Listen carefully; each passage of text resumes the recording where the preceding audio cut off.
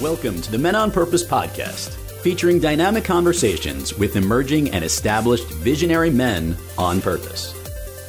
Thanks for joining us today as we celebrate the men on purpose who are committed, creative, courageous changemakers, living their best, most fulfilling life possible. Now, here's the host of Men on Purpose, Ian Lobas. Everybody, welcome back to the Men on Purpose podcast. Today's episode, very special. And I know I say that every time, but this one is different. The guest is very different. It's a very different subject material. Before I get into that, let me remind you, you can get everything you need from menonpurposepodcast.com. I'm so grateful and thankful to all of you who reach out and download and rate and review this podcast and subscribe, and like anything you need is on menonpurposepodcast.com. The show notes, the information for every guest, their Instagram handles, their websites, you name it, you can get that. menonpurposepodcast.com or my website, ianlobas.com, IANLOBAS.com. Remember, if you haven't yet done it, please make sure you subscribe to the Men on Purpose podcast on iTunes, right? Leave us a 5-star review. Do me a favor, screenshot that.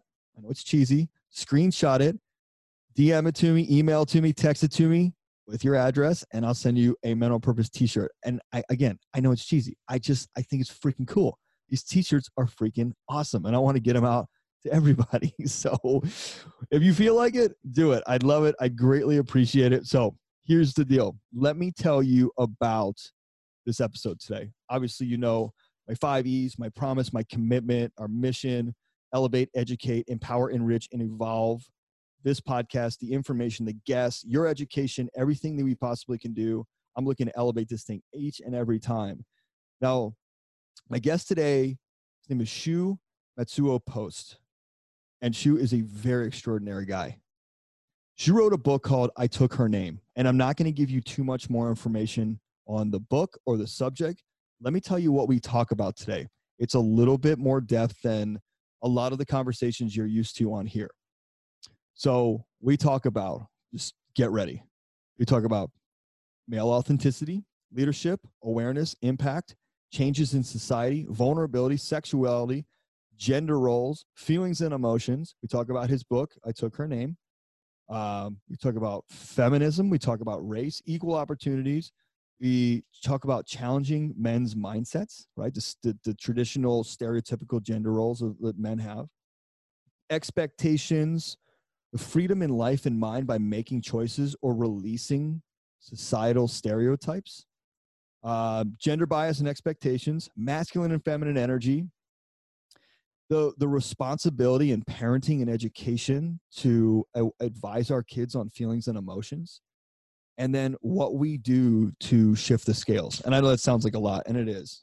And the episode's an hour long, and I promise you it gets deep. I get deep and very vulnerable in it, sharing my feelings, my emotions about things, and my genuine curiosity to Shu, just wanting to understand his views, why he wrote his book, you know, the messages he's going for, the stand he's taking. It's really cool. Honestly, I think you're absolutely going to love this episode. So without further ado, enjoy this episode with Shu Matsuo Post.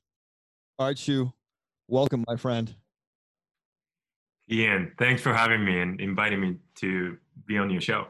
No, it's awesome because, you know, like, actually, obviously we're just saying this off, you know, the recording, but I get a lot of people who send me potential bookings for the show, right? And most of them I say no to because, you know, my commitment to elevate, educate, empower, enrich, and evolve, right? This podcast, the information, the guests, everything's got to be going bigger, better, but not in a egotistical way. I just want to give the best content, the best information, the best education, the best shifts and changes you can make in your life to just do your thing. And when I saw yours, I was like, I've never seen that before. That guy's an in. I don't care what he has to say. That's interesting. So I'm not gonna tell the audience. Yeah, you're gonna tell them your story, and we're gonna talk about all kinds of cool stuff like authenticity and vulnerability and leadership and masculinity and femininity. Like, we're going to talk about all kinds of cool stuff today. So I just did an intro, obviously, in the beginning of this show, but a little bit about you, and then just like let's roll into your story, man. How you are who you are today. I think that's probably the best thing we can do right now. Yeah. Well, thanks for the intro. And first of all, I love your show. It's so inspiring, educational, and yeah, it's such good stuff. You're creating so much good content, and I'm so honored to be on your show. So thank you for having me today. Thank you. That's really kind of you. Thank you. Yeah. Okay. So a little bit about myself. My name is Shu Matsuo Post. I am a husband, a brand new father of a four-month-old son. Wow. Thank you. And the author of my first book, which got published on December 1st. It's called I Took Her Name. Yeah. And I'm actually in the real estate business for my full-time job. I'm currently on the paternity leave, so I'm not working on that job right now. But my wife and I also have a small real estate business in the U.S. So I know you're in real estate. Yeah. I didn't see that in your bio. That's awesome, man. I love that. Yeah. Yeah. So my story. So I wrote this book because I wanted to share my message with other men out there. So when my wife and I got married about 3.5 years ago, we decided to combine our last names. And what ended up happening in Japan, where I'm from, was actually I had to literally take her name to have the combined names of Matsuo and Post. So Matsuo was my birth name, Post was her name.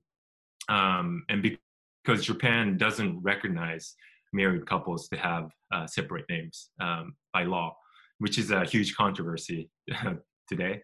And when I went through that name changing process, I didn't realize how much this world was tilted in men's favor. Yeah. Well, let me put it this way. Our society, I just definitely felt like our society was designed for men, because so many women, most of the time it's women, the wife, right, who ends up taking the husband's name all over the world, not just in Japan. And men don't really think about that kind of stuff until, we actually go through that process. And I did, as one of few men. And I'm glad that I did, because I saw something that I would have never seen, and that's when I got to, that's when I realized that, man, like, if there is gender inequality in just a once in a lifetime activity like changing your name, what else is out there in our everyday life? And I started to do more research, and I started to think about, what I go through every day. And I just found a lot of things that I wouldn't have realized before. And back up, because I want to give the more of the genesis of this. So your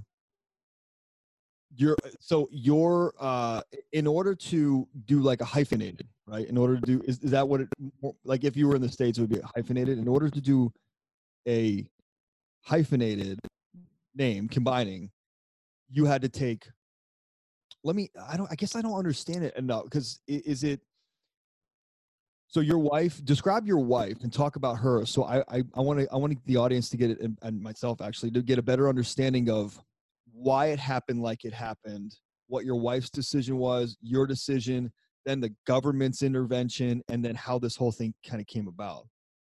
Yeah.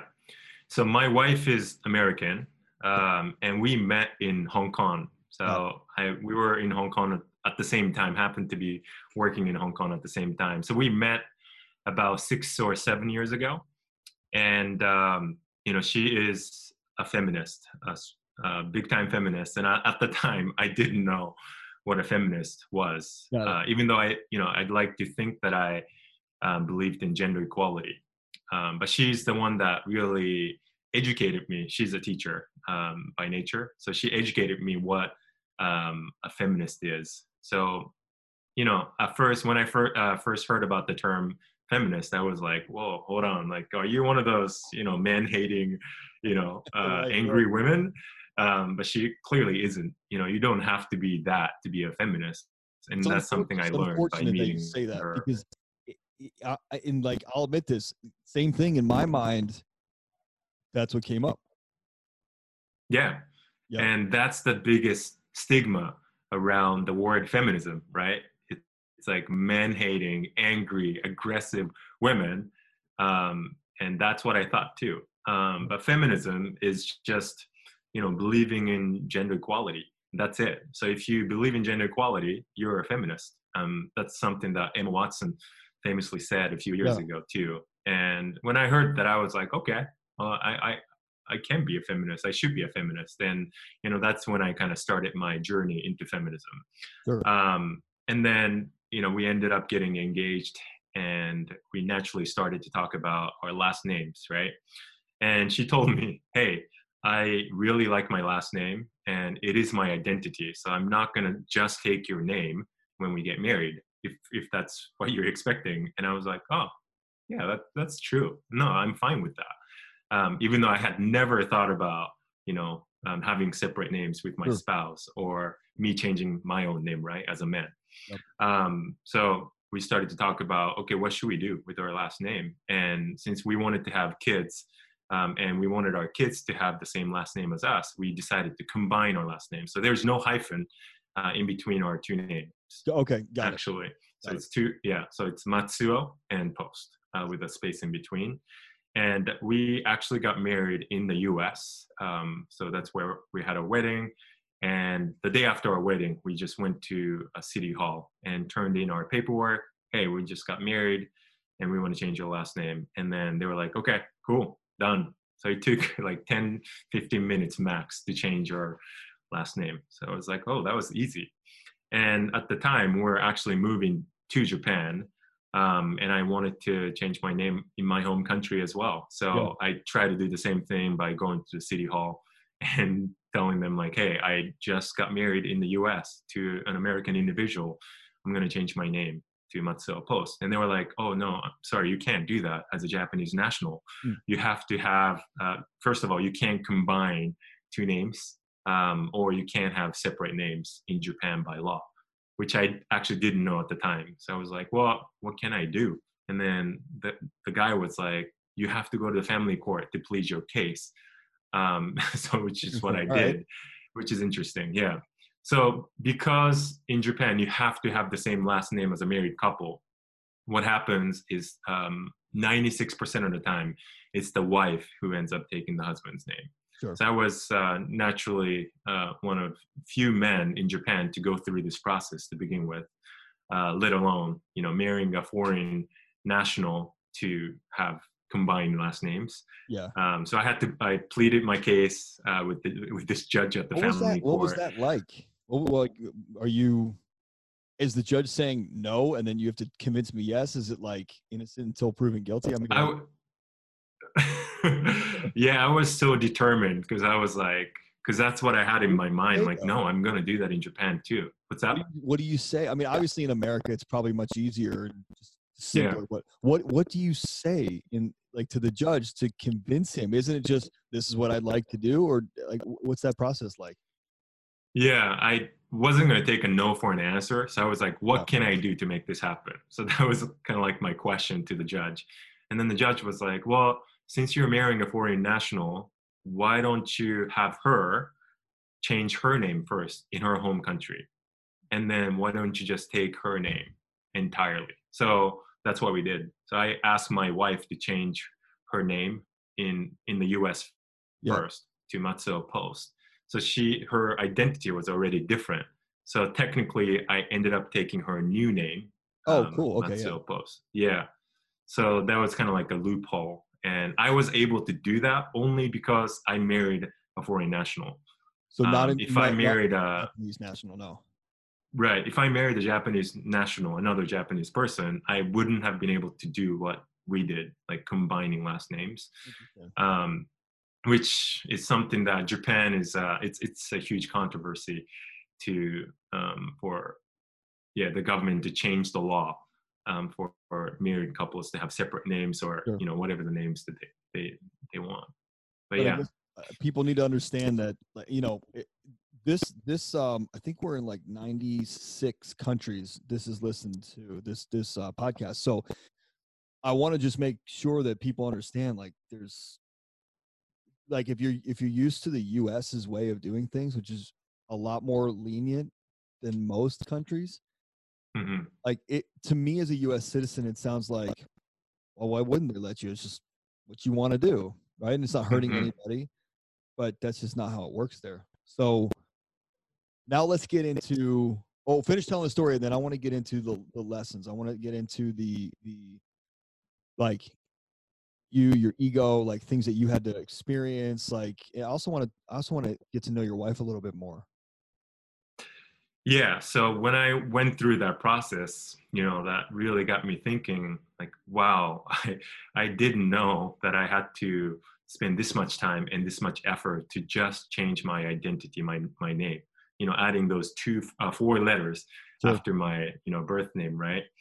And, I just felt like it's kind of wrong to expect women to go through this as a culture. And this is not just Japan. I think it's all over the world, It right? is. And as a man, I never had to think about it because growing up, I thought my spouse was going to just change her name to mine, and Sure. I didn't have to go through this, right? But I actually changed my name too, and I got to experience this name changing journey. I changed my passports, names, driver's license, like every form of identity you can think of, Huh. and it takes a lot of time. And I wish I didn't have to go through this, but I did. And that's when I realized, like, wow, that's inequality. Like, there's a bias here Yeah. between the genders, right?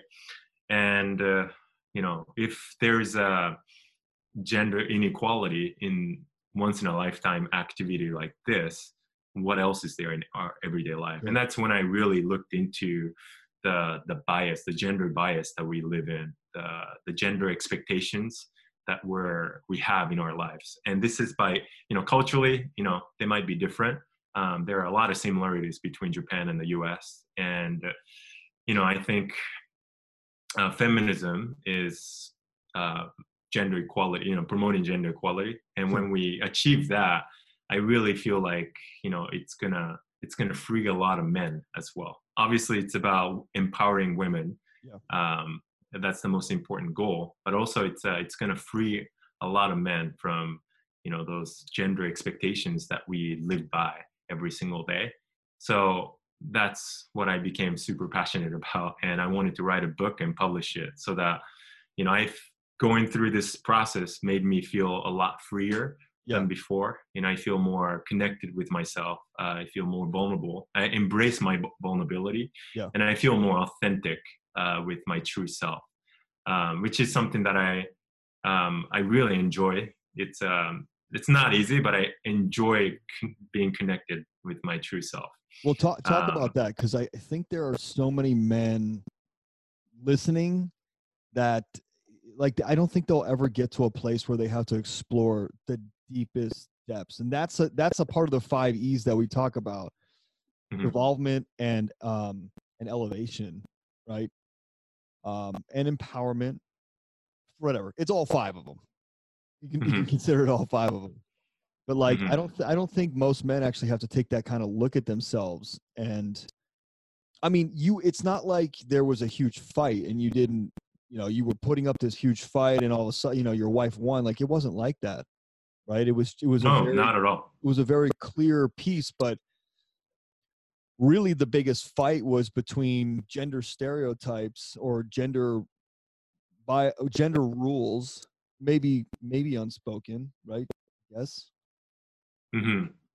I mean, I guess Yeah, they and are then unspoken. I mean, I don't know anybody in the U.S. I mean, I don't know anybody. It doesn't mean there's not people like that. But I think the only country I've heard of is like Iceland yeah. or like Sweden, where I think Mhm. everybody takes their dad's first name as their last name. Something like, I'm butchering that, but like something like that. Mhm. You know? Yeah, Scandinavian countries are Yeah. known for Yeah. being super gender equal. Yeah. Not like 100%, but I think some of the most gender equal countries in the world. But still, if you take it based on the number you said, like 96% not, right? Just 96% of all women take their husband's last name. That's pretty Mhm. unequal. But if Yeah. Scandinavian countries are 50% or better, that's a lot closer to equal than 96% for sure. Yeah, I don't know about the last names, like, the percentage in Scandinavian countries, but there is this thing called Global Gender Index ranking, and they're like at the top. I think Iceland is at the top, and like Norway, Sweden, they're like top 5, and Japan is actually like one of the bottom countries, which makes me really sad to be a Japanese. Where's the U.S. citizen. Around the bottom? Somewhere in the middle. Okay. I can't remember the ranking for 2020 for the US, but it's not very high. I was kind of taken aback. It's pretty like lower. Yeah. It's not fun. I'm laughing. It's not funny because, the cool thing is there are so many things changing in the world right now. And guys like you don't,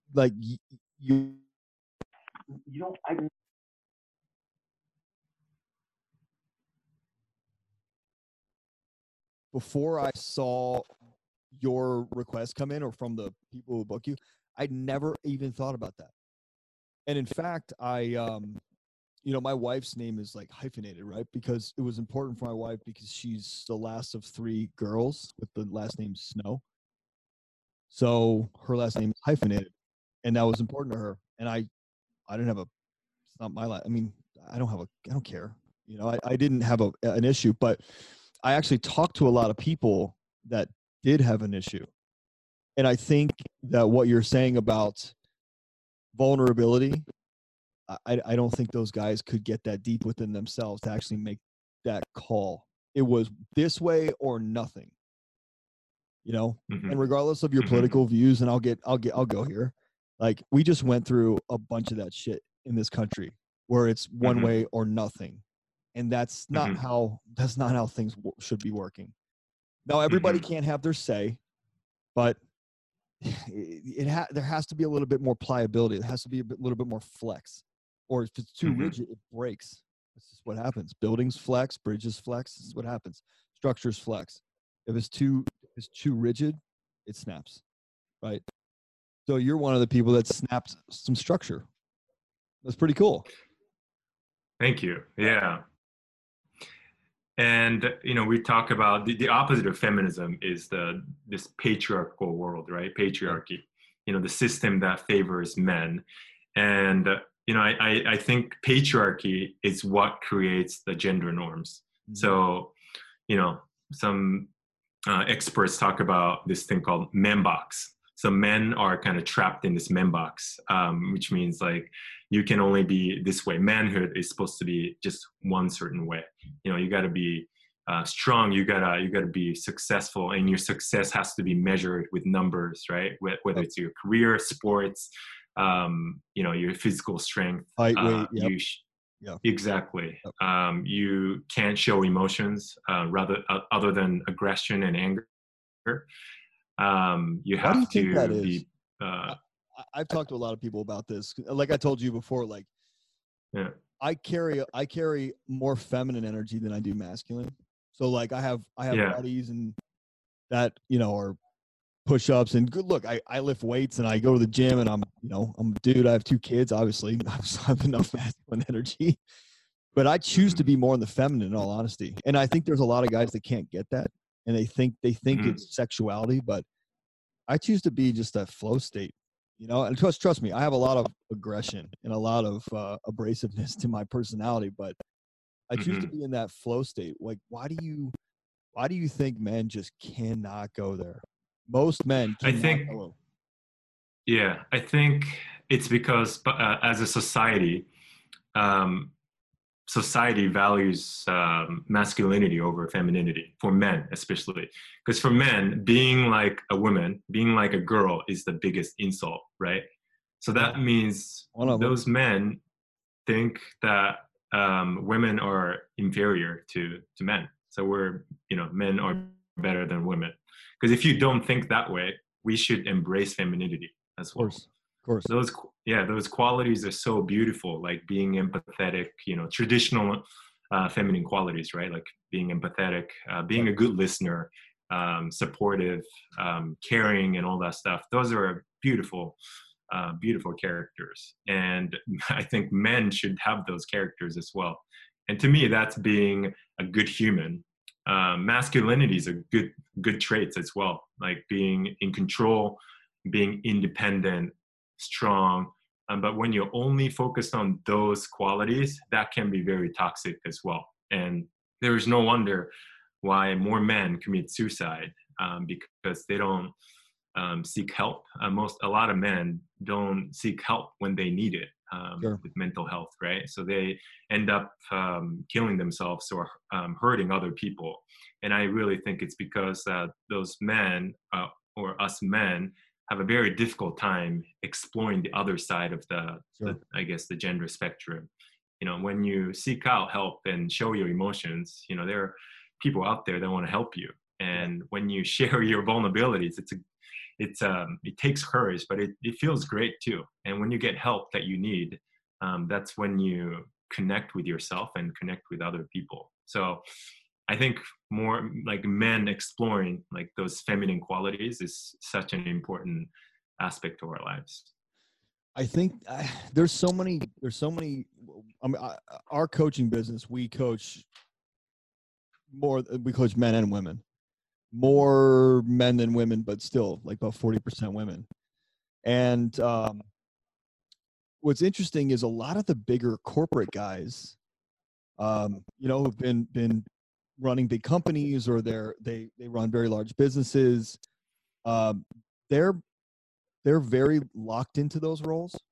And I mean, frankly, most men that we coach are coming from most men that get coaching, and I'm saying get coaching because they're open to shift and transformation and vulnerability and digging in deep to find out what's up, what's going on, and the results of the stuff that they're dealing with.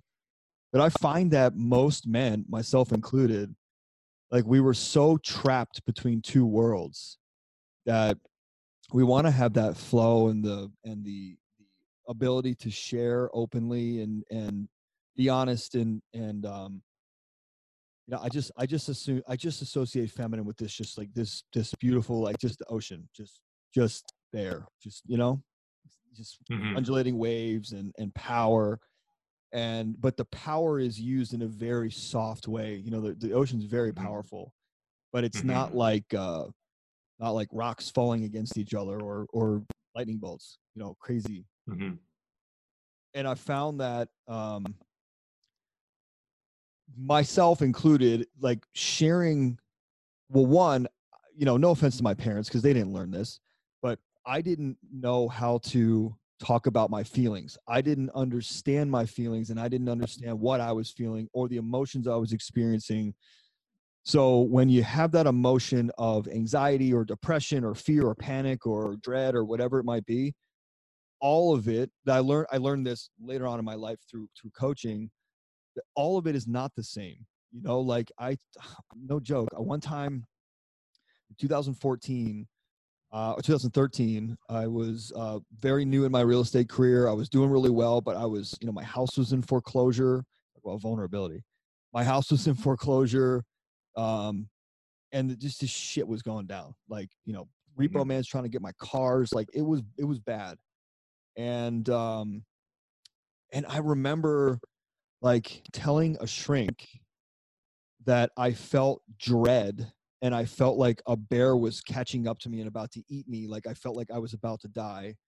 And I felt like every morning when I opened my eyes, the panic that hit me was like, I look over and someone's like holding a gun to my wife's head. Like that is not normal.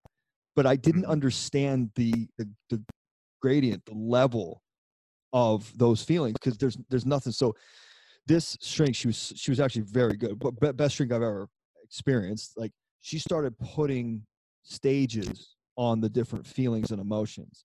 And I think that one of my biggest challenges throughout my childhood and adolescence and even into college and beyond, until I was about 30, was no one ever taught me how to understand feelings and emotions. So most of it came out as aggressive masculine energy, but inside was this very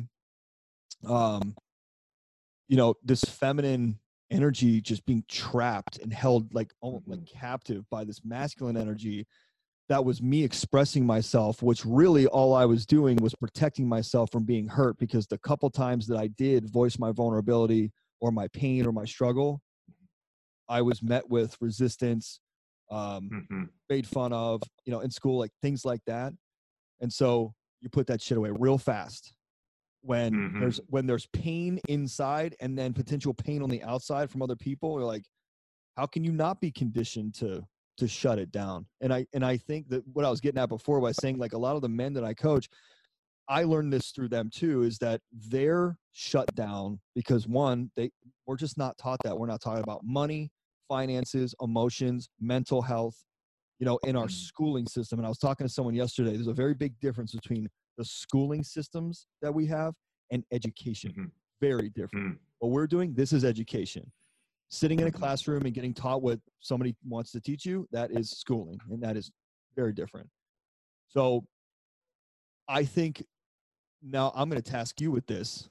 You're going to have to now stand up for these things and start fighting for schools to, I don't know what it is. I was just thinking about when you were talking, schools to start introducing an education on how to understand your feelings. Like, how much would that help especially our men in society, women too, but especially the men in society, because unfortunately it is a masculine run society. It just is. Now that's slowly changing. Like the amount of women elected to large government positions in 2020 was fascinating, and I think the most in history, right? Like most walls torn down in history this time. So what do you do? You know, like this is why my coaching business is successful, because I wanted to understand this for myself, and then I wanted to teach other men. I love your story, and there are so many similarities that I have with your story as well. My parents have always told me that I was a very emotional child. I was very expressive of my emotions. But one day, I had a really bad experience, whether it was like a romantic rejection or whatever that might be. And I just kind of shut myself down. Okay, no more showing emotions, no more showing feelings, that's not good for me. And I started to suppress my emotions and, kind of started to get the results that I thought I wanted. So like, I just kept going at it. And I was conditioned by the societal, reconditioning and all that stuff as well. And I realized I was only able to express myself with anger and aggression as well. But I knew deep down I had feelings, but I kept ignoring those feelings and didn't spend any time or effort to kind of connect with those feelings. Sure. And and then I didn't like that at one point. And I realized that during my journey, this like name changing journey, and writing my book and all that stuff. But yeah, going back to your education piece, I couldn't agree with you more. I think school needs to teach kids about finance, like real finance stuff, sex education, but real gender, sex education, exactly, like race and like all those intersectionality stuff. I think it's super important to teach younger generations, and that's the kind of work that I'm into right now. So I've given some speeches or like educational seminars to high school students, elementary school students, and university students in Japan so far. And, the questions, that their thought process is so different from my generation, which gives me so much hope for the future. Yeah. And, that's the kind of work that I want to continue doing. And at the corporate level, we need to change the policies and the system itself, right? Unless the system changes, we're not going to see a massive change in our society. Because systematically, we're set up this way. We're set up to, celebrate masculinity over femininity. And, we're in a system where men are more getting the more benefits out of the system that we have, right? That's why we see pretty much all male leaders at the top, whether it's political leaders or CEOs. There are some female leaders out there, but we need more representation at the top so that we can see the systematic, the policy changes that's going to really affect the entire society to change, the culture to change. So I think, the senior leaders definitely need to be educated as well and actually take action for their organization, in their community, and in their institution. And that's how we're going to see the real change for gender equality. It's interesting you say, like, when you said that, there's a book and I'm trying to remember the name. I feel like it was called Escape from Wall Street. I don't know why that just keeps coming up for me, but I remember reading this article about this woman who was a big level player on Wall Street, big level player. And she said, this is very tough for me to do, but like, the reason why I'm leaving is the reason why I'm so successful. And she said, basically, she was good, top of her class at Stanford, like, finance degrees and accounting degrees and economics degrees and all kinds of like really great accolades from like scholastic accolades. And then she got on Wall Street and started doing really, really well. Like the trajectory was going better than any of her let's call it classmates at this very big firm. And one day she just had a breakdown and the feminine poured out and she cried right on the cold call floor. And she got her ass busted. First of all, she was a very minority, right? She was an Asian woman on that floor, right? With a lot of white and Asian men.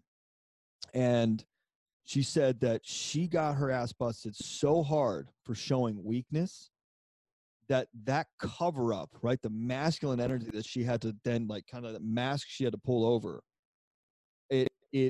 It drove her so hard that if she's not the best, she'll die here.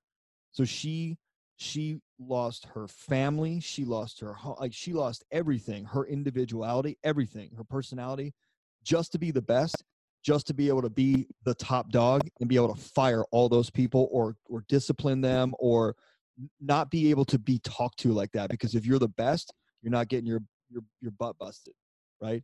So literally that entire thing for 10 years of her life, she took a traumatic situation like that and she turned it into a positive, if you really want to call it that, but the losses and the sacrifices that she made were so great that after 10 years, she hit this wall and looked around and she had nobody.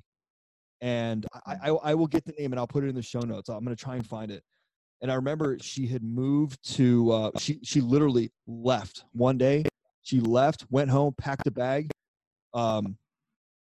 gave her keys to a real estate agent, said, sell it as is. Don't care what you get for it. It's paid off. Doesn't matter. Like sold her apartment and moved to the Caribbean and started a small business down there selling like, I don't know, like she was like a bar and like beach activities. And I thought that was so neat. And I remember thinking and talking to one of my friends about it, like how interesting is that? And how many people actually go through that to where they cover up so much just to be liked, that their success, and I know a lot of CEOs like this, their success got them to the top. Like their success at the top is because of how fearful they were of a well-rounded personality, right? Mm-hmm. And the emotions and the feelings and the vulnerability that they felt that would never work in that world. That I think is where a lot of change needs to happen as well. Like, yeah, I've gotten emotional with employees in both respects. I've screamed and I've cried.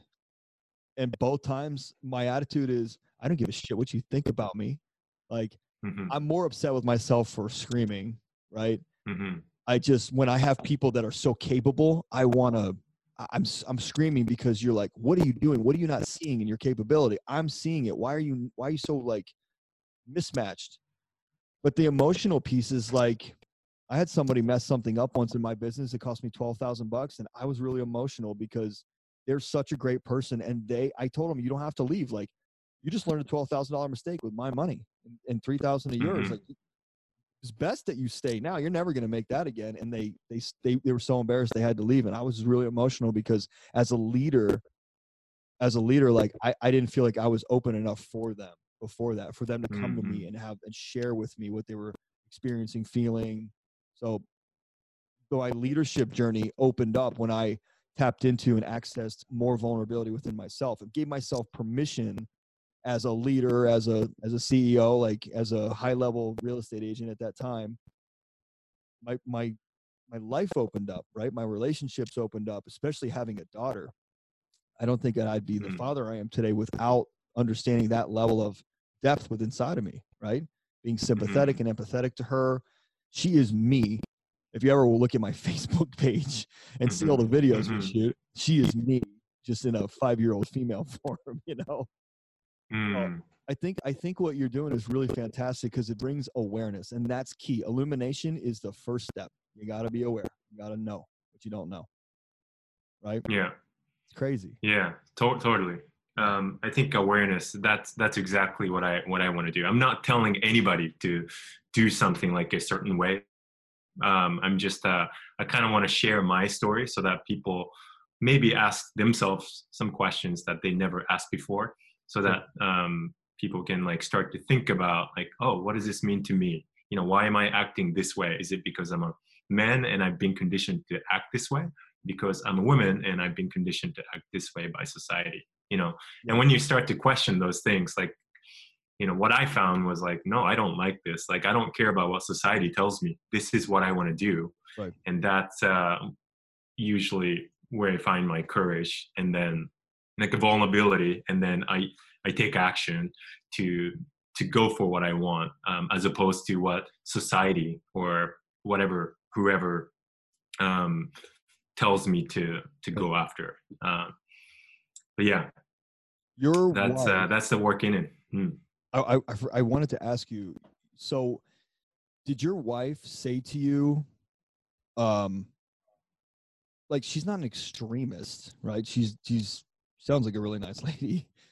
Did she is. It's this way or the highway, or it's if we don't do that, if you don't do this, we don't get married? Or did she leave the choice up to you? And then what you discovered through, even like, what did you discover just through processing this choice? Now, without I'm making it, but what did you discover through just processing the choice of taking her last name? Yeah. So when she told me that she didn't want to just take my name, I wasn't upset. That actually gave me the opportunity to think about myself. Because if I said like, hey, I'm not going to take your name, okay, so what should we do, right? Because if I'm allowed to say that, she should be allowed to say that too. So that really got me thinking like, okay, what can we do as a couple? Because it's not like, oh, because you're women, you're the wife in this relationship, you should be taking my name. Like, I didn't think that way. Or her comment made me realize like, I shouldn't say that, because I do believe that we're equal partnership. So that kind of gave me the opportunity to go a step further and ask myself, or ask ourselves, what can we do if either of us is taking just the partner's name? What can we do? And then inevitably the answer was to combine our last names. So that's what we did. I love that. So it wasn't like my way or highway. Yeah. It was more about, hey, here's the thing. This is what I want. And what do you want, first of all? And what can we do as a couple? So it was very inclusive, I felt like, the way she approached this question. So I didn't feel like I was threatened or pressured to do anything. But it was I was more in the partnership with her to do what works for us as a couple. What I want to paint the opposite side, because it's a lot of pardon the pun, it's a lot of like flowers and roses and everything's pretty and awesome with what you've done. What I want to know the other side. I'm just curious.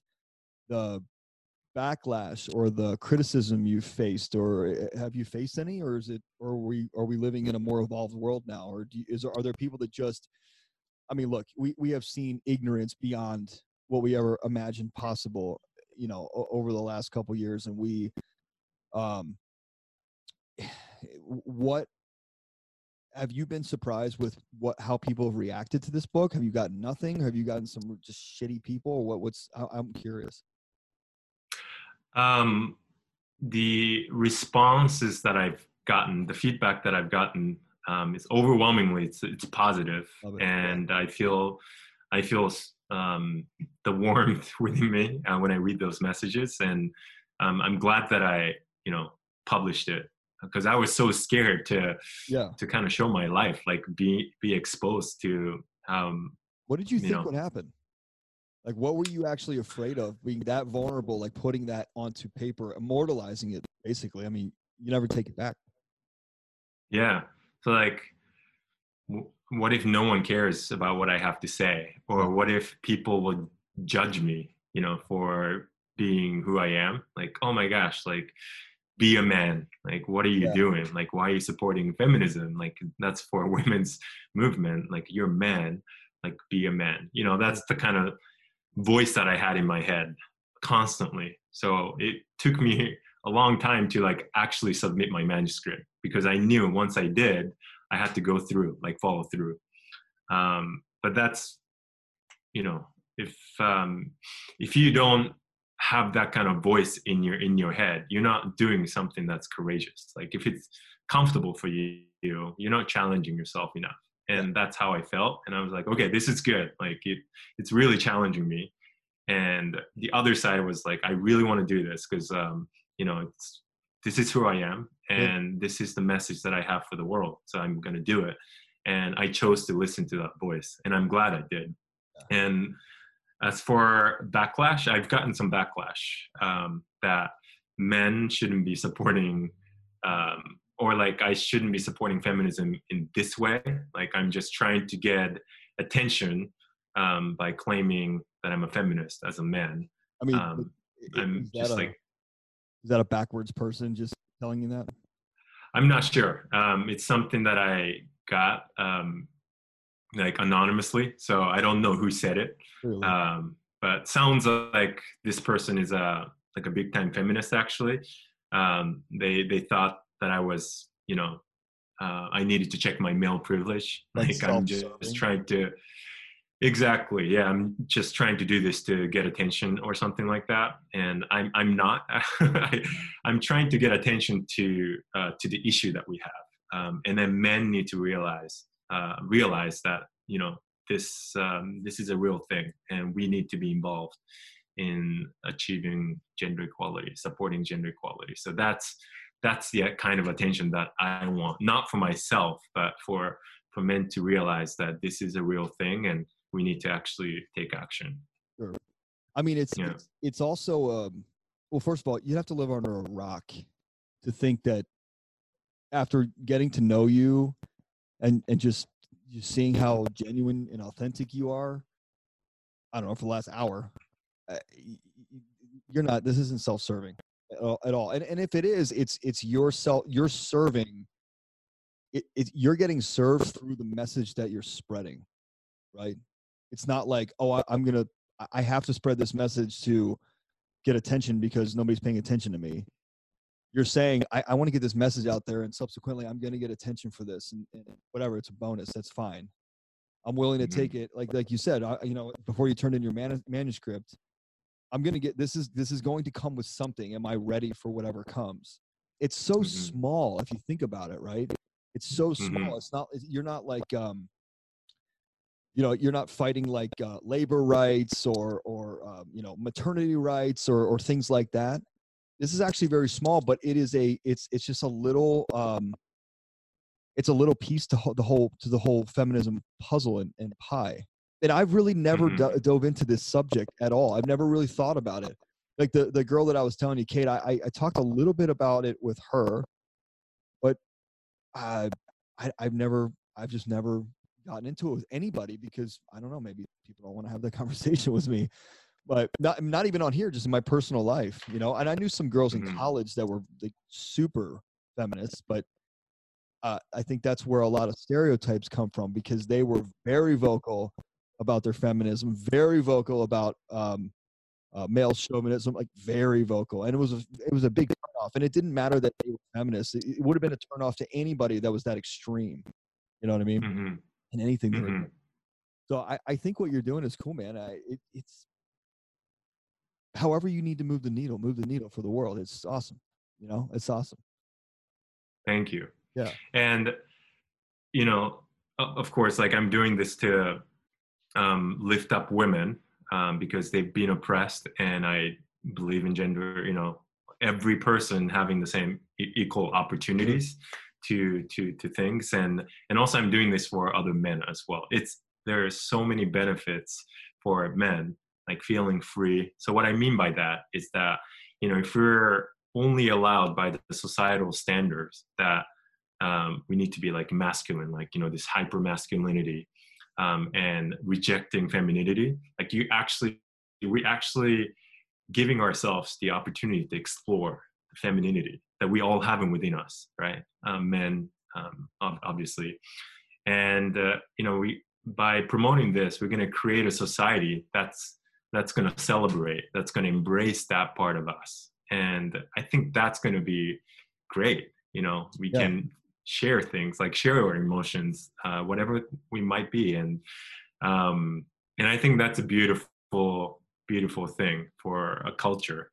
And that's going to free a lot of men to feel that to know that manhood doesn't have to be a certain way.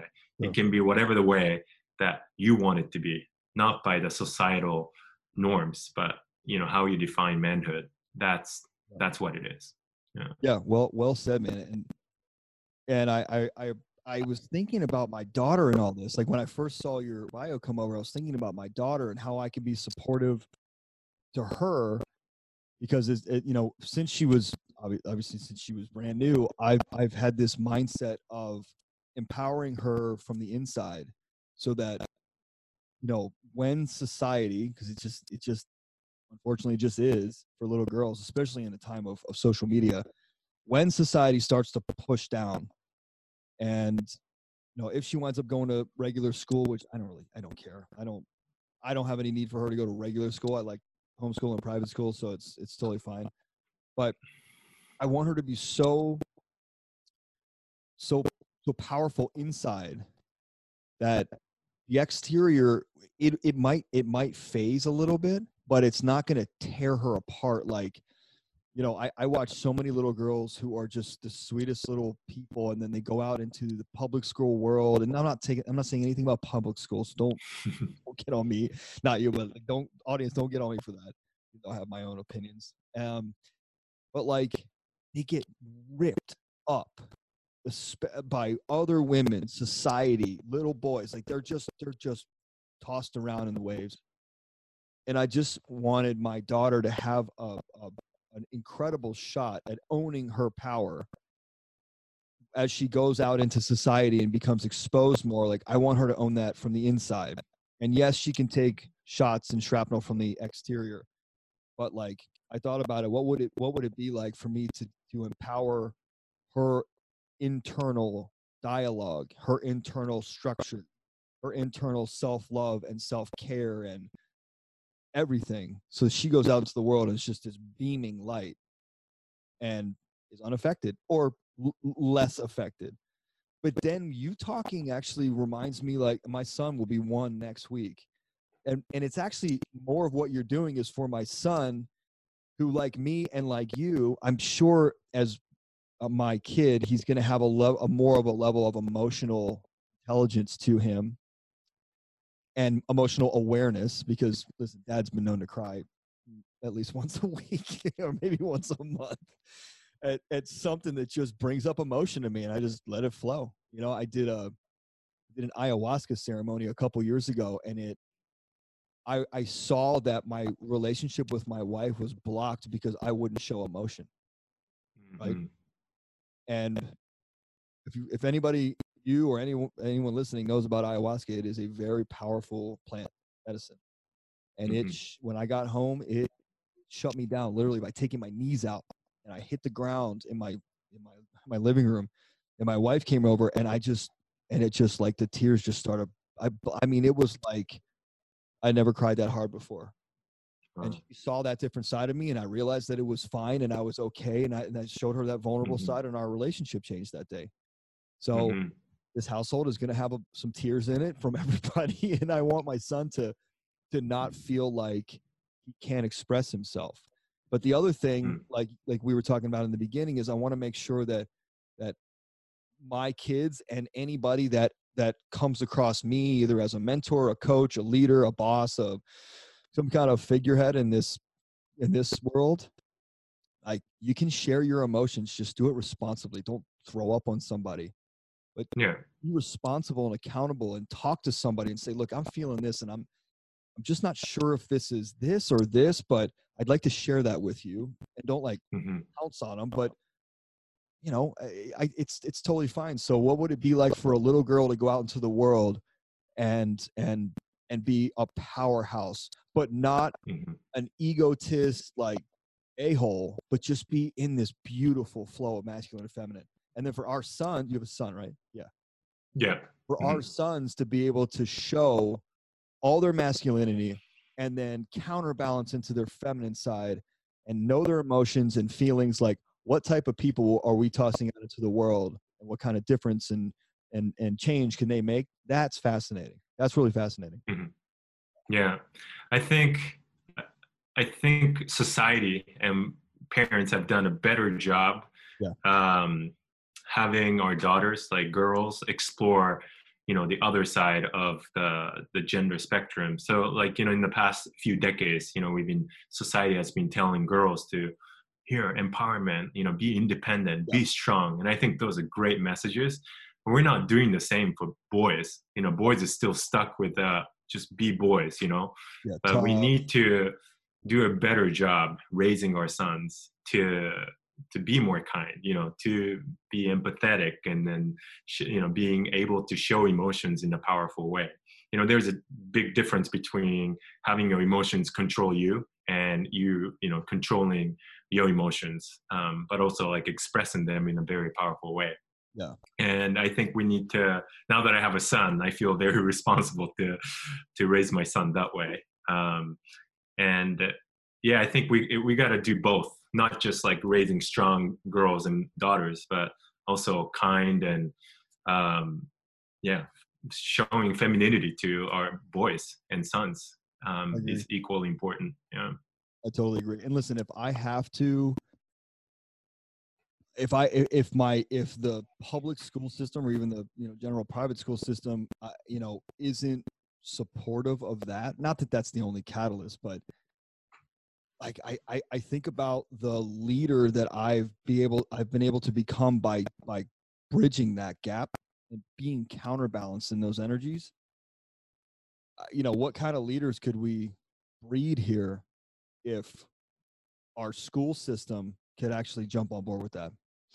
But then you've got to really teach it at the school level anyway, because then you come up through it, and then it's in college, and then it's in the all that stuff. It's just it's a giant cycle.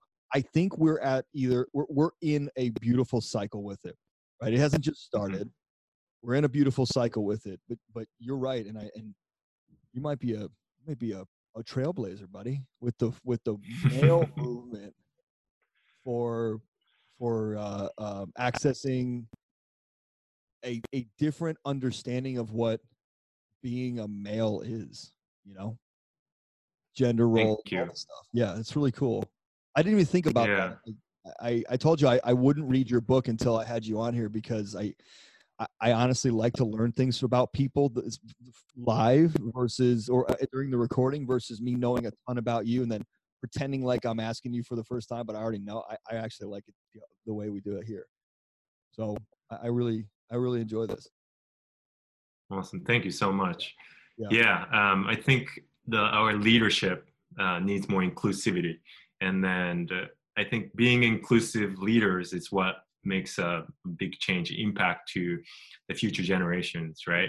And we talked about how important education is, because there are the next generation, the younger generation is, they're going to be the ones to really make a change in our society in a decade or two, or maybe shorter than that. And they're going to be living this world, after us too. So I think making an impact to that generation is so crucial. And in order to do that, yes, schooling system, the policies and systems in our society and culture, they need to shift as well, so that it's going to make better sense for the next generation. So I agree. Yeah, that's the kind of work that I want to continue to be in. And I'd love to get connected with other. I know there are other leaders out there Totally. who feel the same way. And I want to continue to work on that. That's good stuff, man. I love it. Well, look, let's I could ask you like 20 more questions, but I promise my editors I keep all these to an hour, because some of them I give my editors and they're like, this is 2.5 hours, man. What do you want us to do with this? So I promise I keep them to an hour. Shu, I really appreciate you being on here, man. And thank your podcast bookers for reaching out to me and ensuring that I took another look at your bio and your messaging and your position and everything you're doing here. So like, I really appreciate you being on here, man. Really great message. Thanks so much for inviting me to be on your show. It's been a pleasure. Absolutely. Had a great time talking to you. I can't wait to get a Men on Purpose t-shirt in your hands all the way to Japan. I love it. Oh, yeah. You're wearing it. I love it. Yeah. I now wear one every day, man. Like, I bought so many of them, and I did a last week, which not when this airs, but like in January when I was in LA, I did a post that said, "Send me home naked." On Facebook. So I think I'm going to go home naked, like take all the shirts. I'm going to ship all my stuff home, my podcast gear, my suitcase. I'm going to ship it home for me. I'm only going to maybe wear one shirt. And I said to people, like, go on, subscribe to Men on Purpose podcast and write a 5-star review, and then send me a screenshot, privately, and your address, and I'll send you a shirt. And like first 50 came in like 10 minutes. So I was like, damn, I got to order. Oh my gosh. Wow. Plus, I only ordered medium and large, and everybody was like medium and extra large 2XL. So I still have a couple larges, but it's cool, man. I find that's totally fine. I'd love to. This brand is awesome, man. I mean, the way we took this thing and really ran with it and built it to what it is today. I mean, it was going to be mothballed when I took it over. So I love what it's doing for guys like you to spread your message and then listen to other men who are empowering and changing and elevating and evolving. I just love it, man. It's so cool. So thanks, brother. Appreciate you being on here. Awesome. Thanks again for having me, man. My pleasure. It's been awesome. Yeah. Thanks again for listening to the Men on Purpose podcast, where our mission is to educate, elevate, and activate every man to truly live their best, most fulfilling life possible. To find out more about the podcast, our guests, or becoming a man on purpose, visit menonpurposepodcast.com and choose your most purposeful path forward.